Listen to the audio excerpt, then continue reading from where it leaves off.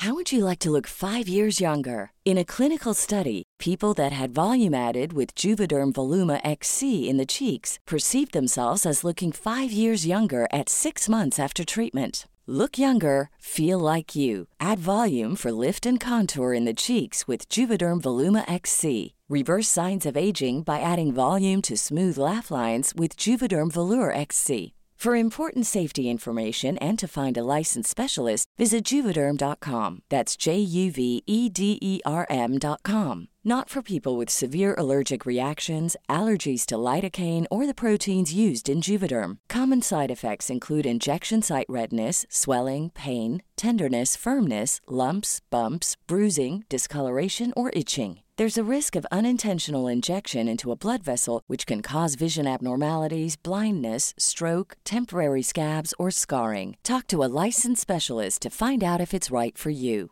Hey, I'm Ryan Reynolds. At Mint Mobile, we like to do the opposite of what Big Wireless does. They charge you a lot, we charge you a little. So naturally, when they announced they'd be raising their prices due to inflation, we decided to deflate our prices due to not hating you. That's right. We're cutting the price of Mint Unlimited from $30 a month to just $15 a month. Give it a try at mintmobile.com/switch. $45 up front for 3 months plus taxes and fees. Promo rate for new customers for limited time. Unlimited more than 40 gigabytes per month. Slows full terms at mintmobile.com.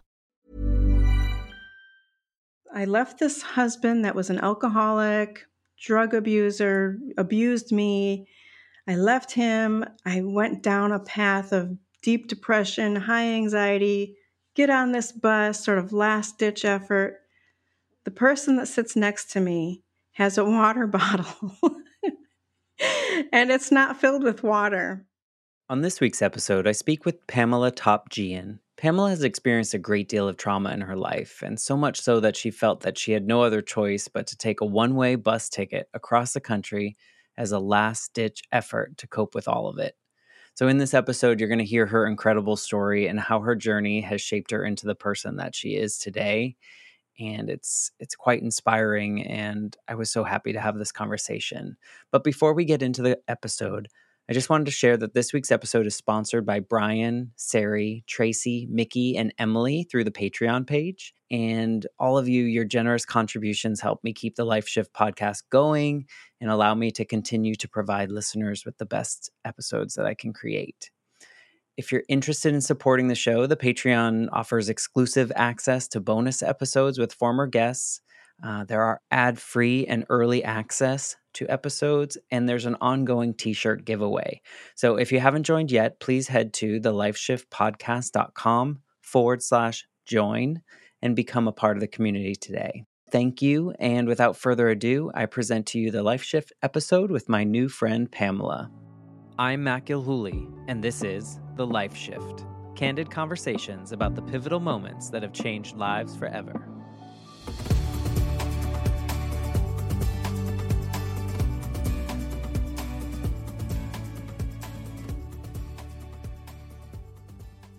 Hello, my friends. Welcome to the Life Shift podcast. I am here with a new connection, Pamela. Hi, Pamela. Hello.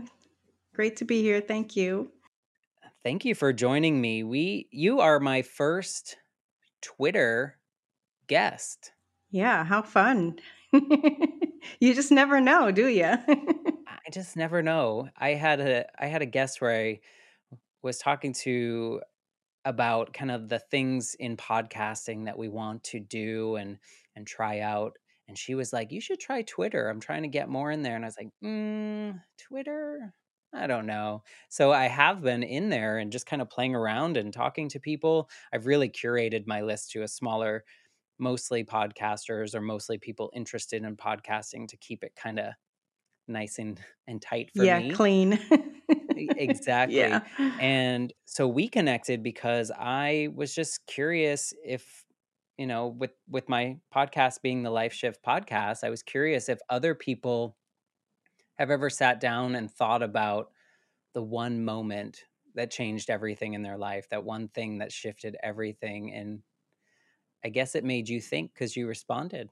Yeah. I have so many things that happened in my life that were life shifts for me, but I answered to you and said the very first thing that came to mind was a time that I got on a bus on a 3-day ride across the country with a one-way ticket, just moving as a last-ditch effort. I was in a bad mental state and I was suicidal, and it was just kind of like, okay, I'm going to do this. And I was just numb, and I just sold everything or got rid of everything, got on a bus, moved across the country, and of course, how can that not be life shifting? Right. Yeah, well, since you let the cat out of the bag early, which is Yeah. good, I mean, I think people are gonna be, like, curious of how you got to this point. So, why don't you paint kind of a picture of what your life was like as far back as you wanna go that brings us to this moment in which you needed to get that one-way ticket and get rid and, like, burn everything to get to where you needed to go.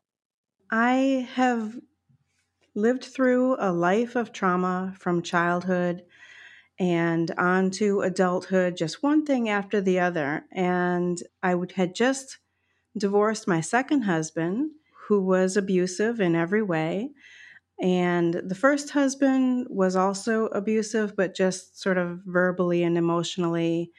And I like to say that I kind of, jumped out of the frying pan and into the fire, from the first marriage to the second marriage. I finally left that second marriage and I thought, oh, this is going to be good now. Now everything will be great. Now I can live my life. I'm independent. I'm free. I got away from him, and I didn't realize that the whole childhood leading up to that point was going to crash down on me. I didn't realize that it was all connected. At that moment, I didn't realize. But then I started having nightmares. I started having, like night terrors and just being really fearful and depressed. And I couldn't get out of that. I didn't understand where that was coming from. I thought everything's going to be great now, you know? And so it was a year I was living on my own, mentally, just going down, down, down mentally. So then there was a friend who was talking about moving to California and said, maybe that's what you want to do. And, just start over. And I was like, I don't know. I can't imagine that I'd be able to do that. And so I started looking into it, and 2 weeks later, 2 weeks later, I was on the bus. I mean, I was at a point of, I was thinking of ways for suicide. I didn't think that, I was going to get better. I saw myself sinking deeper and deeper. And I thought, why not? Well, okay, so let's back up a little bit. I don't wanna have you expose anything you don't want to, but I think, have a lot of people have experienced childhood trauma in a variety of ways, and I think that many people are not given tools as we grow up, and especially, like, your generation, my generation, I don't know what generation you're in, but I'm assuming that we're in similar ones, but I feel like we weren't given the tools to address these, or our tools were, here is the broom, here is the rug, Sweep sweep it them under, under, right? and tomorrow might be better. And we kind of just try to carry on with that backpack of burden. Do you think that your first marriage was a product of finding something that was connected to your childhood trauma, like, without intentionally doing it? Absolutely. I think that I was really looking for that family unit. I had never had that growing up. And speaking of having tools, being taught tools, I was neglected. I didn't have my parents around. I was very alone a lot of the time. We moved a lot. We lived in poverty. So I had no parental guidance. I had no kind of parental interaction, or, wasn't taught very much about anything. So I ended up as a teen mother, and from there, my son was getting about, I don't know if he was between 3 and 5 years old. And I started thinking about, I was already working in daycare and doing pretty well on my own with him as a single teen mother. I was thinking I wanted to have another baby, have a sibling for him, and sort of grow up a little bit more. I was ready for adulthood and I wanted to have that family unit. So I started looking for somebody that was like, I wouldn't date somebody that wasn't like husband material. You And had a checklist? yeah, yeah.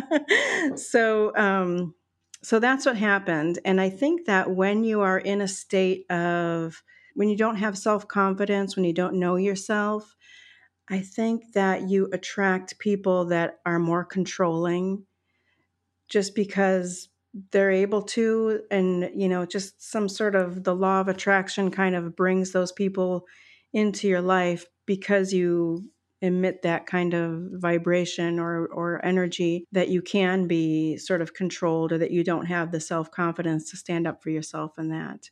So definitely, to get back to your question, definitely my childhood led up to that first marriage. Yeah, and even, even in that story of, your child is a certain age and now you want to create a family Yeah. for your child because probably because you didn't have that and you wanted to give your child everything that you didn't have, probably in spite of the fact that you didn't know how. Right. And I didn't even realize that I didn't know how. Like at that time, I did not realize that the whole childhood, you know, led up to Yeah. that. You Yeah. were existing, Hmm. you were trying to do the things, and I think a lot of that, I think a lot of people can relate to kind of just going through life, filling gaps that we didn't know we had, just Yeah. by a product of the steps that we're taking that we think are forward, and maybe they were, maybe finding your first husband was the step that you needed to get to this version of you, right? I mean, it wasn't a healthy one, but maybe it was healthy in the long run to know. I totally believe that, that everything we do in life, everything that has brought me to where I am right now, couldn't have happened without everything that I've been through. And I know that that's kind of common and a lot of people say that, but it's so true. Just a few years back, probably 5, 6 years back, I would have had so many regrets. There's so many things I would have said that I wish this didn't happen. I wish this didn't happen. But now I'm at a place that I can say, well, I had to go through that to get to where I'm at now. And so I don't regret any of it. I don't wish any of it didn't happen. It's hard, and I think a lot I was talking to someone earlier today about trauma and about how in that moment, first of all, you just don't think that you'll ever get out of this particular trauma, and you can't imagine that anyone else is facing what you're facing, and you feel very alone. And so I'm imagining a lot of those moments in your childhood kind of, you put them aside when you had a child and you were trying to take care of this child, then you were trying to find protection, I guess, maybe in a marriage or something that kept you feeling, less traumatized. But then you found that space that was also traumatizing and then Yeah, try to get out of that one right. into the fire. Right. Right. Yeah, I don't think that you realize at the time that you're trying to create something from the trauma, something that you were missing. You don't realize that at the time. And you don't have the tools to know what a good relationship is, to know how to. Right? Because you had no modeling. Right, right. To play your part. I don't want to sit here and bad talk my ex-husbands, but it's I played a role in those relationships too. And you have to learn to you learn as you go, and learning to stand up for yourself and what you will and won't accept, and just learning how to collaborate sort of, or just to have a relationship and to raise children together and stuff. There's so much that goes into your childhood, and like you said, modeling, whether it is, I know your story of losing your mother, even if it's grandparents or other people, aunts and uncles, or step parents, if you have that, to look to as what the relationship is supposed to be in a good marriage, then then that's just as good as having a good family unit when you're young with your biological mother and father. Oh, for sure. Yeah, it was interesting. I think I to your point of finding or the trauma piece and like seeking out things but not understanding. I think an example for me is very much, when my mom died, I sought any female figure to be that mother figure, whether that was my third grade teacher that I was in touch with for many, many years after, or my grandmother took over the role, or my friends' mothers. I got really close to them. And it wasn't until maybe recently where I realized, wow, I was really seeking the thing that I felt was missing in my life. And so I guess in my case, that was a good thing for me. I didn't it didn't create more trauma, I guess is another way of saying that. So, when you left your second husband, you said that you were in just such a state, like a depressive state, a suicidal ideation. Did you have those feelings prior to that, or was that like something new when you were on your own? Yeah, that was new. That was new for me because my mother, so I lost a sibling when I was a young teen. And so my mother had already been through losing a child. And I never thought of, I never had suicidal thoughts before that time. But at that time, one of the things that helped me was I didn't want to put my mother through that again. A lot of people say it's my children that have kept me here because I wanted to be around for them, but I was feeling like they'd be better off without me.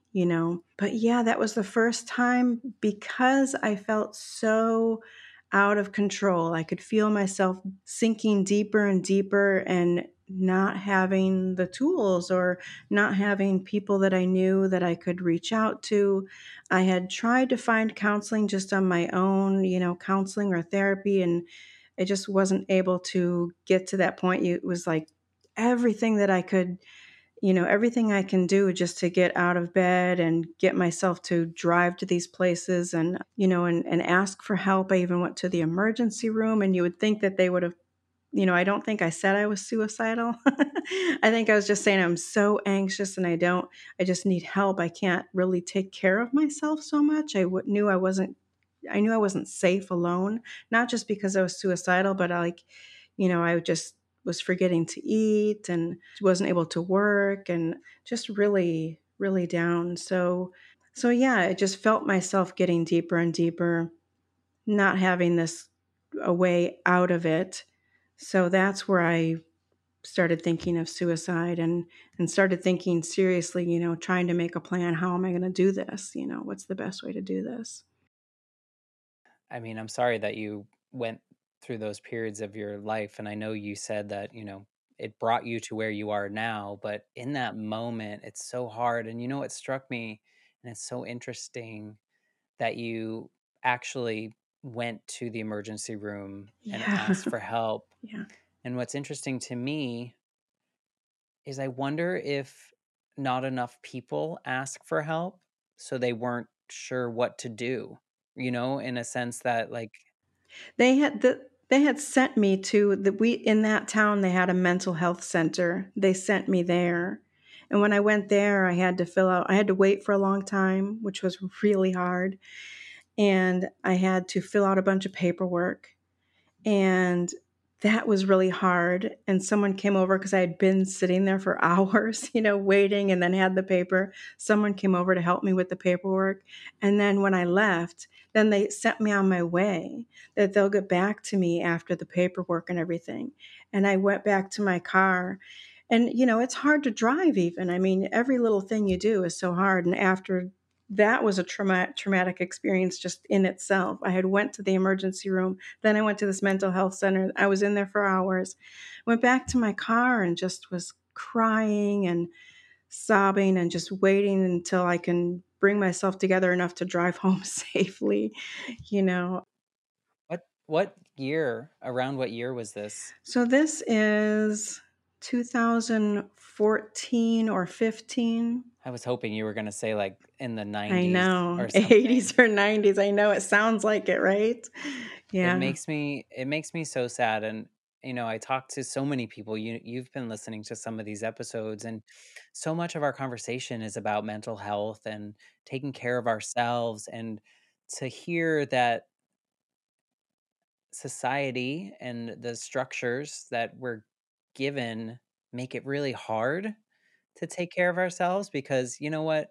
Mental health, you can say that word and sure we can say, "Oh, I'll have a spa day." That's not what it's about. Right, Like, we right. might need real help. There's something that we can't do. And if we're strong enough, like you're so strong to go to seek help, like that's really hard when you're in such despair and to not get it.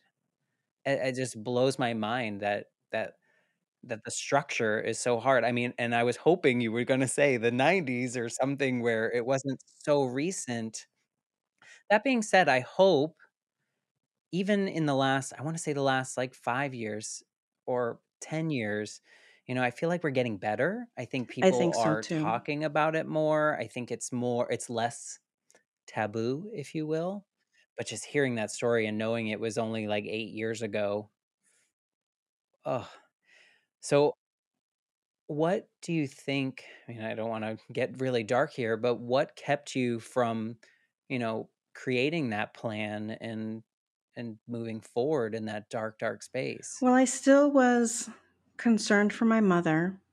I still was, aware enough that I didn't want to, upset her that much more.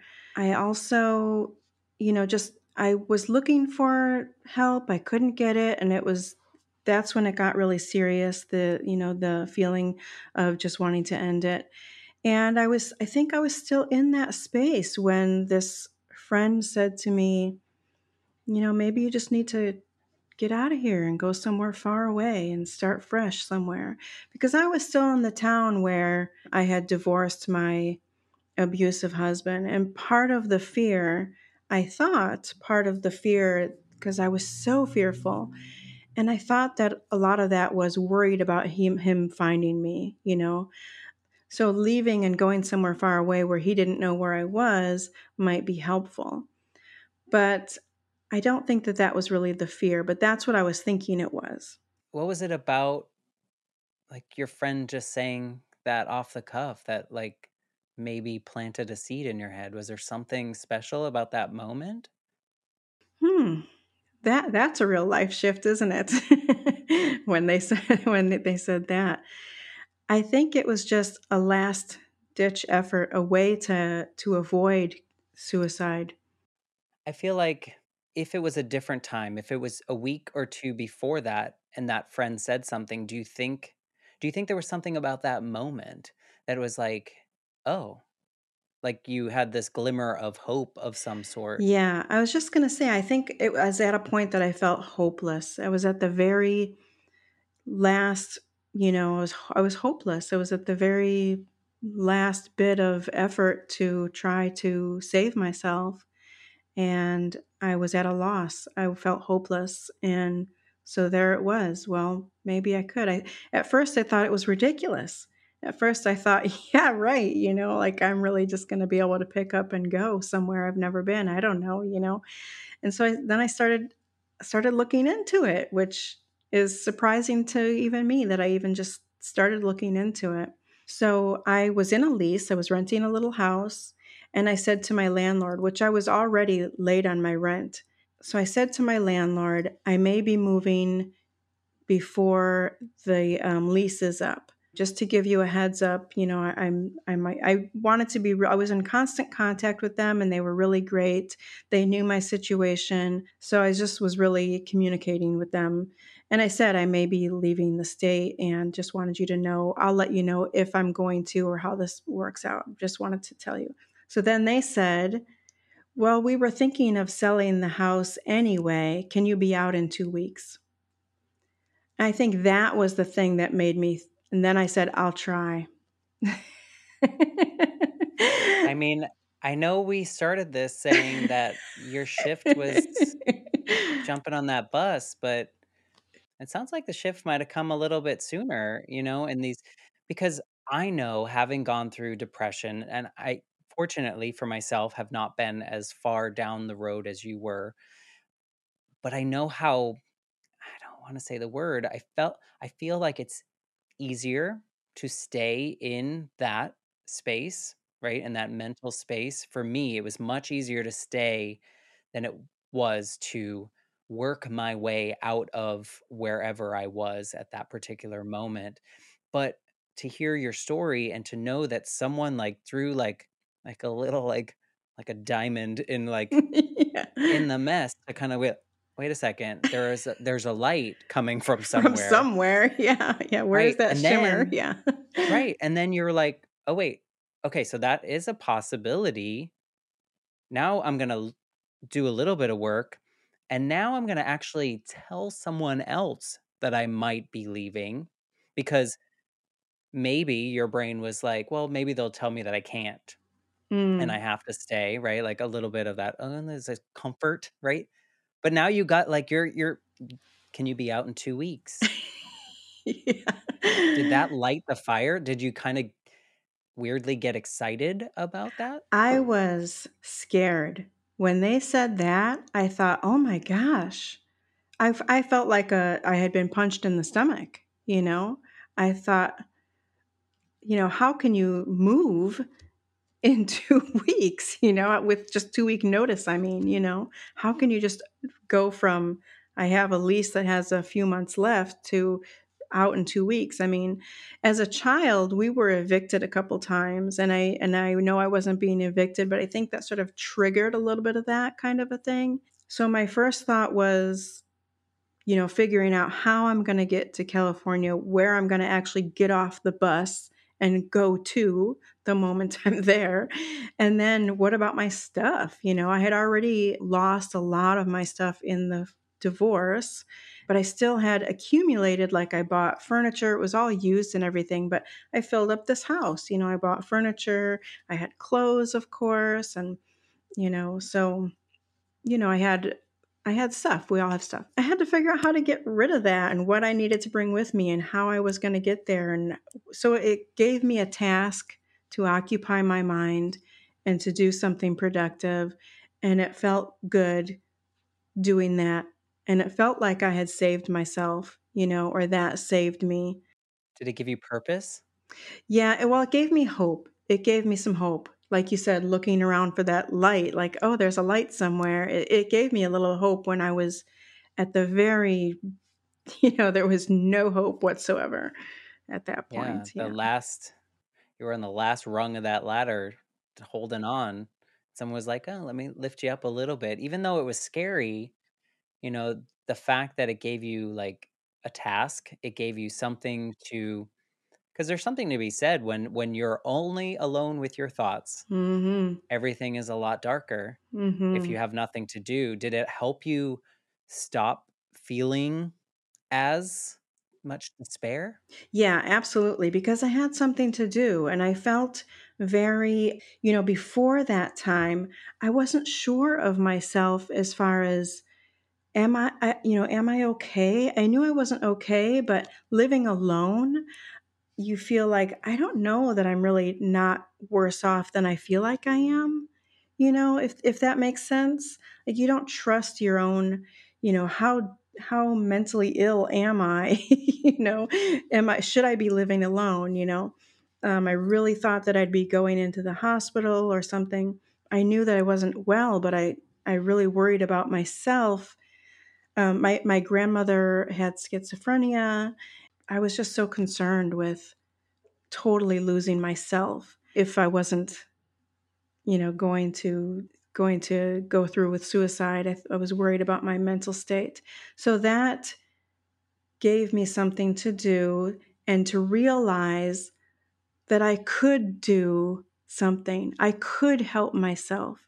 Like I'm looking up for jobs in California. I'm looking up for a place to stay. I'm looking up at the bus schedules. It's like, oh, I'm able to do something, something worthwhile for myself, even.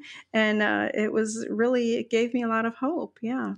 growing up, did you feel a sense of independence? Like, were you always independent, or were you more like seeking someone else needed to help you in some capacity? I grew up, I would say, pretty numb. I was not independent. I was alone a lot. We were hungry a lot. I hid a lot, which sounds very strange to say, but I hid. I hid out in my closet. I hid Oh, up you in the actually like physically physically hid. hid. Yeah. Okay. I hid away in the in a tree looking. I didn't go to school and I hid in the tree and I'd watch the schoolyard from the tree. Just wanted to disappear, I guess. And Blend it's in with yeah, the well, not surroundings, blend in as much as well, blend in with the with the surroundings, but not surroundings, people. right? Yeah, yeah. So we were in a rented house and people were coming through to like an open house. And I wasn't in school. I was supposed to be in school. And we knew these people were coming and talking about blending in with your surroundings. And this is going to sound very strange, but I was only 9 or 10 years old. And I hid in the laundry. And I tried to I laid in the laundry very still while they were walking through, and I put clothes like on me so I would look like part of the clothes. So talking about blending in with you, that's You're like exactly ET. like ET. Yes.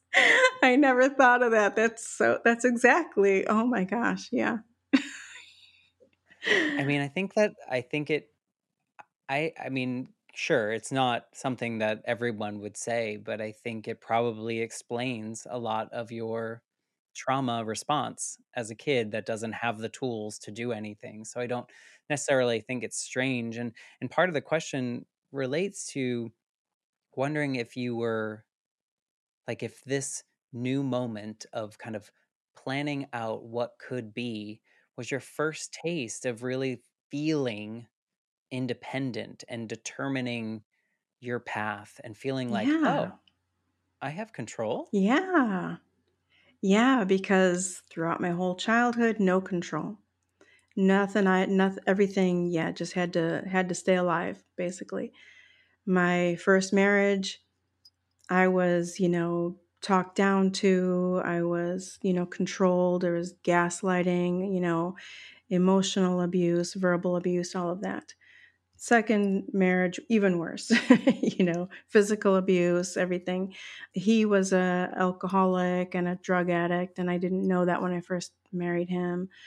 So that's my whole life. I felt like I had no control over my life and I couldn't be me. I couldn't live my own life. I didn't even know me. Like just the past few years I've come to really start to know myself and starting all these new things in my life, and it's just been so amazing.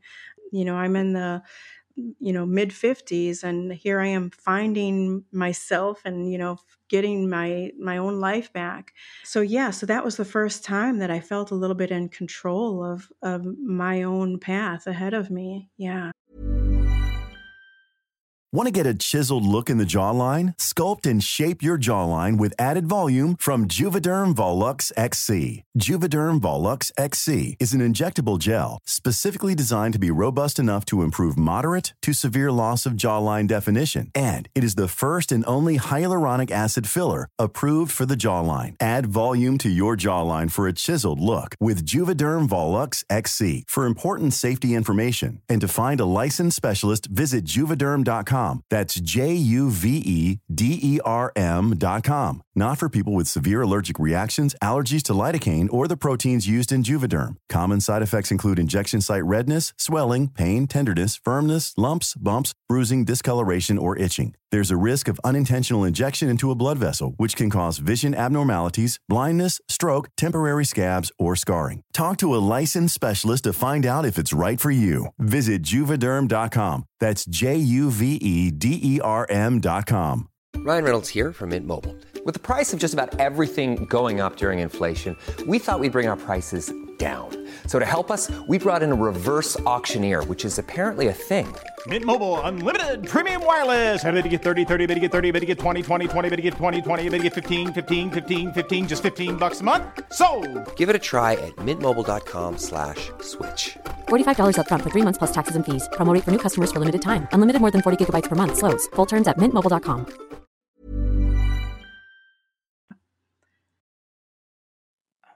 You don't have to answer this, but in those other relationships, was that, as bad as it was that a comfortable space for you? Like, did that feel, I'm trying to think about, like, to my comment before about depression and how it kind of feels comfortable, even though it's not a safe space to be. Like, it feels like that warm blanket. Like, did you feel like that was your space and you were supposed to be there, and then all of a sudden you were in this space where you weren't controlled anymore? I think that I felt it wasn't comfortable. It was just I didn't know how to take control of my own life. I didn't know what it felt like to know myself and know what I even wanted. Yeah. But did you have the drive to make you think that in those moments? Like, did you feel like, oh, I shouldn't be doing this. I need to take a new control over it? You mean for when I was getting on the bus and making those No, when plans, you're or when you're in those relationships and you said you didn't really know yourself, did you know that you should know? no, I didn't know how to be me. I didn't know that other people knew how to be themselves. Yeah. Yeah. Was it a normal conversation that you regularly had with your friend that they brought it up, or was it just like some kind of spur of the moment to go to California? He had another friend because he was in the same kind of situation I was. And this was like one of the friends that was somebody that we would help each other through our anxiety and our depression. So there's lots of phone calls, more so, but sometimes we'd go for walks and stuff like that. So somebody suggested that to him. So he had a friend in California. Now he never came to California. But he had a friend in California that said, "Hey, why don't you come stay with me and you can start fresh?" And so that's somebody I didn't know. So then he said to me, "Hey, I might be moving out of state. That might be a good option for you to start over and start fresh?" So yeah, we hadn't talked about what to do about it. We both felt hopeless. And it kind of was just like this easily dismissed idea that a lot of people will be like, Yeah. "Where? What? I have all this stuff here." So you were, you had that conversation and then your landlord was like, "Hey, can you get out in 2 weeks?" And Yeah. I'm assuming you made it happen. Yeah, yeah.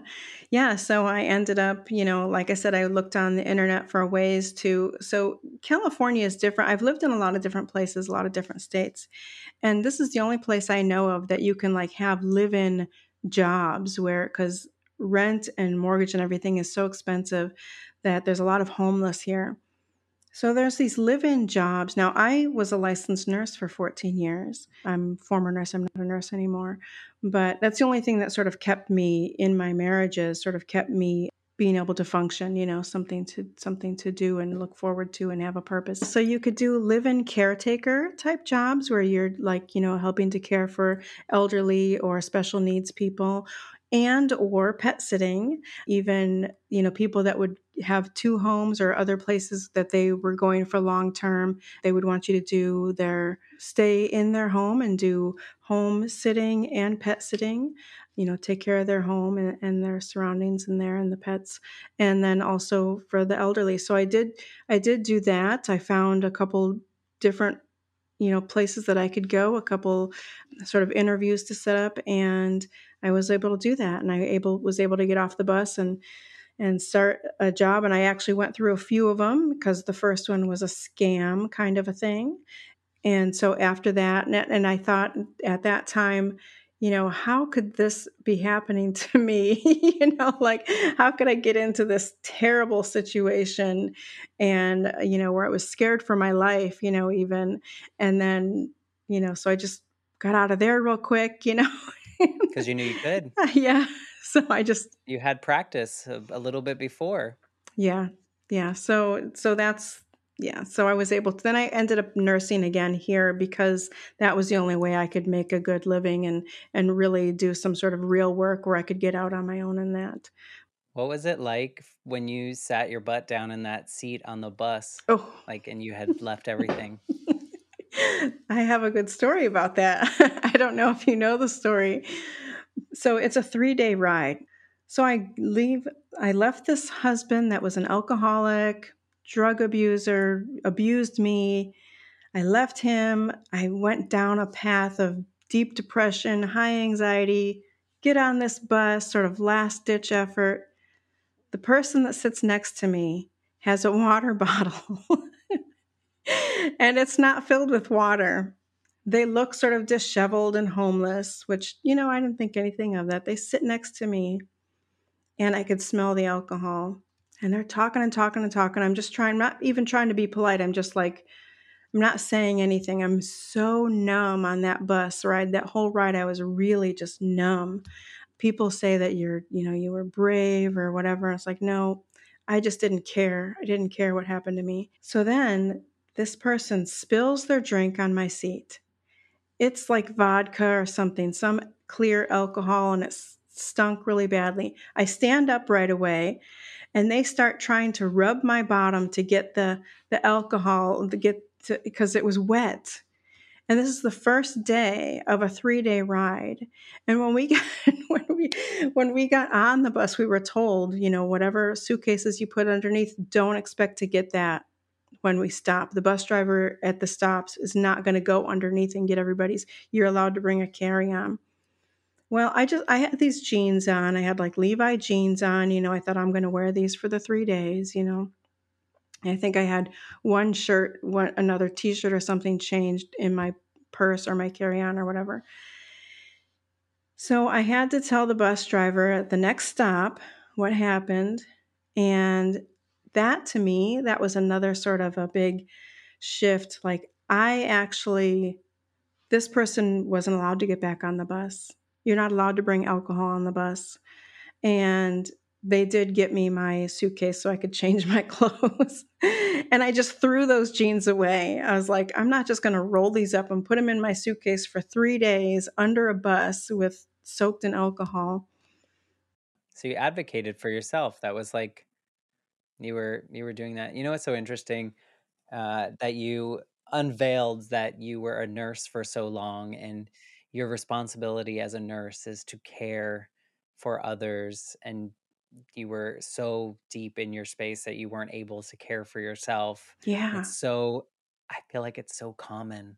We have so much ability to do all these other things, but we can't do for ourselves until that moment. And so at what point in your journey did you feel like a human again? Did you, or for the first time, really, right? When did you start like feeling like this version of you? Probably just a couple years ago, when I gave up nursing and I started hypnotherapy and I actually started painting and still continued with pet sitting. So really like the pandemic actually is kind of like I really was brought into this space of, I needed to get out of nursing for the longest time. And that was kind of the thing that helped me do it. And I was taking classes for hypnotherapy and I was able to take clients all over, virtually all over. So it didn't really stop that. Then, as soon as the pandemic was, well, not over because it's still not really over, but after 2020, so like 2021, I started doing a lot of pet sitting, helping because I was making my own schedule with hypnotherapy. And I've always loved pets and pet sitting and have helped pets in different ways throughout my life. And so that's really taken off. And like I said, painting, having my own space to do my own thing. I'm married again and I had went through therapy, EMDR therapy. And so just really the last 2-3 years, I've really, come into, I wrote my memoir and published it. And so all these things, and I'm taking classes now still. So I'm really just like growing and learning about myself and expressing myself. And it's really amazing to me. And that's why I decided to publish my memoirs, because it's really amazing to me how I didn't realize so much. I didn't realize so much of my childhood and my life before had kept me from who I am today, or even knowing this person, And I know that people get stuck, and it's so easy to get stuck. Like you've said, sometimes it can be the comfort that I know. So it's only been the last few years or so that I've come to know me and who I am. And yeah. In what part of your journey were you ready to unpack that early trauma and therapy? I know you said you sought out therapy before, and that was probably a lot of it was out of desperation and not necessarily unpacking and clearing house in a way. Was there anything that triggered you, like that you were like, I'm ready to face this? Yeah, I was still having a lot of nightmares, and I was reliving because there was one last sort of physical attack that made me leave my second ex-husband. I had to call the police to get out safely, and that was the last thing that I kept reliving in nightmares. And so when I went for therapy, I actually went to my doctor in California. I didn't have a doctor. I went to a doctor, and I said, I need something for this anxiety and these. I was thinking to get medicine, is what I went for. And so they, It's very American of us. right, right. Well, I had tried before, in another place. And I guess I forgot that, I might be able to get therapy.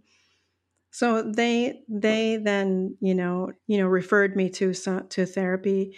And when I was in therapy, I thought, well, I don't know what I'm going to say when I get there. I thought, what am I, like was physically abused and now I can't sleep. Now what, I had no idea that like the whole childhood, it was just so amazing to me. And I think people need to know that, we say children are resilient, but I think it comes up eventually, or it comes out eventually, even something, just a divorce alone, I think it's important to make sure that the kids are okay. I think even just normalizing therapy Yes, and normalizing, because I think I've had personal conversations with people that I'm like, they're talking about therapy, but they're like, I don't know what I would say. exactly. And it's like, well, neither do they. You just Right. go in and they're trained, they have a license to do Right. this, right? And That's their so job, not yours. Yeah. exactly. So you go and you share, and then they're like, well, what? And then I think a lot of people get like, well, I don't want them to know all of it. Right. Like I want to make it sound nice or package it nicely. And it's like, well, then you're not ready for therapy. But, like we said earlier, I think we're getting to a space in which therapy is a little bit more normalized and people are seeking it. I mean, for me, it was interesting because it took me, I mean, you listened to my episode, but it took me 20 something years to what I would say unlock that final door of grief with Yeah. my mom Yeah. or losing my mom. And what got me was something that seemingly sounded so simple when my fifth therapist told me, because it takes a little bit to find the right one, right? The one that you feel comfortable with, and you have to do that work. But she said to me, she said, you realize that every decision that you've made since that day, you've made as the 8-year-old version of you, out of fear that someone's going to leave you, out of fear that something's going to go wrong, out of fear that you're going to be orphaned, whatever that may be. And I was like, like I'm 30 something now. Why, like at that point, and I was like, why didn't I realize any of this? And to your point, it takes enough confidence and courage in yourself to be vulnerable in that sense. But then what you get from it is so worth it, Yeah. right? A whole new life. Yeah. You're reintroduced to yourself. Yeah. That therapist that I went to at that time is the one who said the actual words childhood neglect. And I thought, no, I wasn't neglected, but I was. It was just not an intentional sort. We think of childhood neglect as parents that are either alcoholics or they leave their kids alone to go gambling or to the bars or just, or whatever it is. I didn't have that. My father was a deadbeat dad before that was even a term. My mother was trying to take care of 3 girls. She was working all the time. She thought my older sisters were taking care of me. It was childhood neglect because I was alone and I didn't have basic needs. But that was the first time I realized. And then she brought up CPTSD, continued trauma throughout your life. And so all these things was new to me. So yeah, I didn't have to know anything more than my life, And what's interesting too about, childhood and neglect in that. And I had 2 older sisters. One was killed in a car accident when she was 18, just before my 14th birthday. But my other sister asked me when I was writing my book, so a few years ago, asked me, weren't you, and these are her words, farmed out? Weren't you farmed out for a while? Like she didn't remember me being around at all. So I guess I hid pretty good. But but she didn't remember that I was even around. So my sisters didn't take care of me. They were supposed to stay with me probably, I don't know, I'm assuming. It's amazing what someone else can unlock in us, and then how all these dots can start to connect, and it's just Yes. like everything makes sense now. Like you're in this really, and it's comforting, right? Because then Yes. you're not like why or what or wondering these things. It So really I'm helps. glad, yeah. I'm glad that you've gone through this journey. You can tell in the way that you tell your before story and the way you talk about your current life and your facial express, like you just seem like you're sitting in joy with what's happened. What's your favorite part of your new life? Like what brings you the most joy right now? Uh, s- Being able to show others that it's possible to get out of that place, between hypnotherapy and, doing some podcasts with people, as guests and, in my book, just so many different ways that I'm able to help others to get out of where I was, that is just amazing to me. I love, love, love hearing people's stories, and I hope to, help them to be able to tell their story and to know they're not alone and to know it's possible to, come out of that. Even later in life, it's possible. And I just love that I'm still amazed. I'm so hopeful. Like every year since like 2020, I'm like, oh, it's been such a great year. I can't wait till the next year. And then the next year is so much better. And then the next year is so much better. It's just like so amazing to me. I am in a place in my life that I would have never, never thought I would be.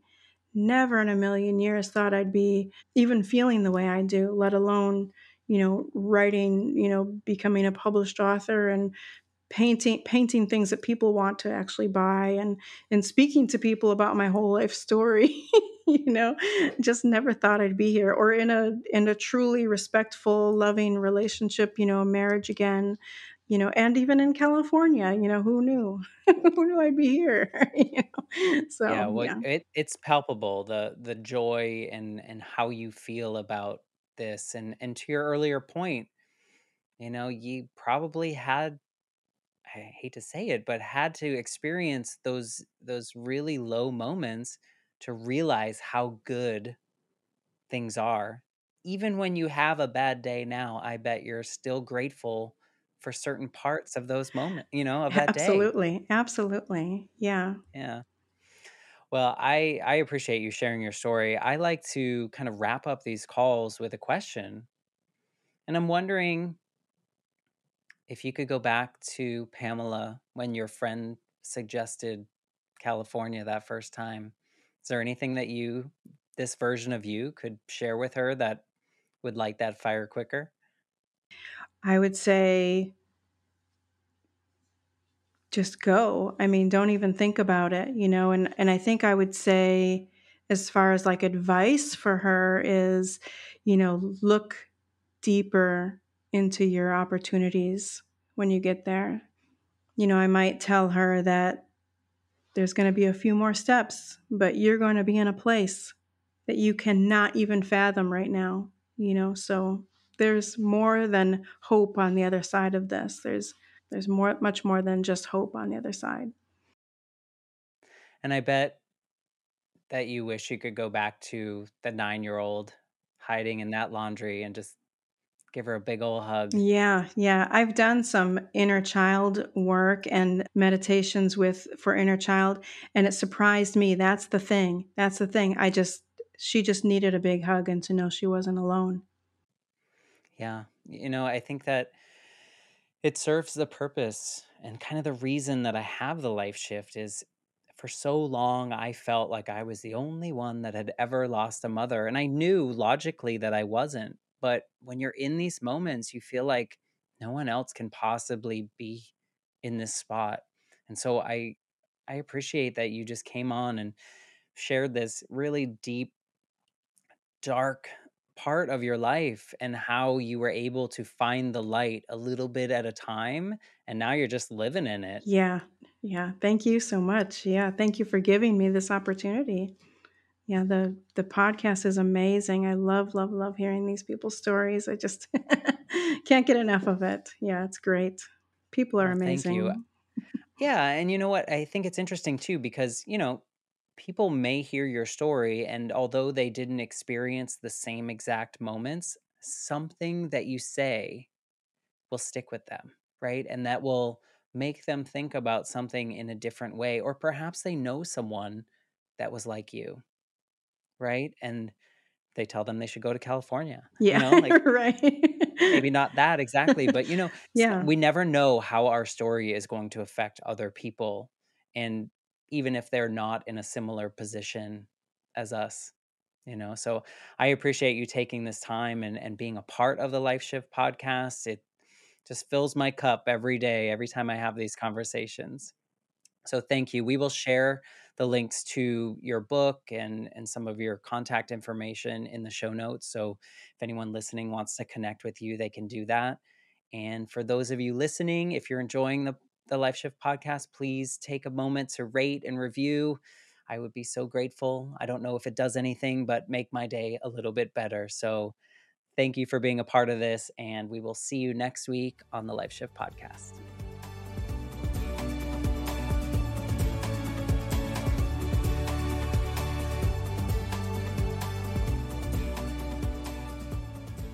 For more information, please visit www.thelifeshiftpodcast.com.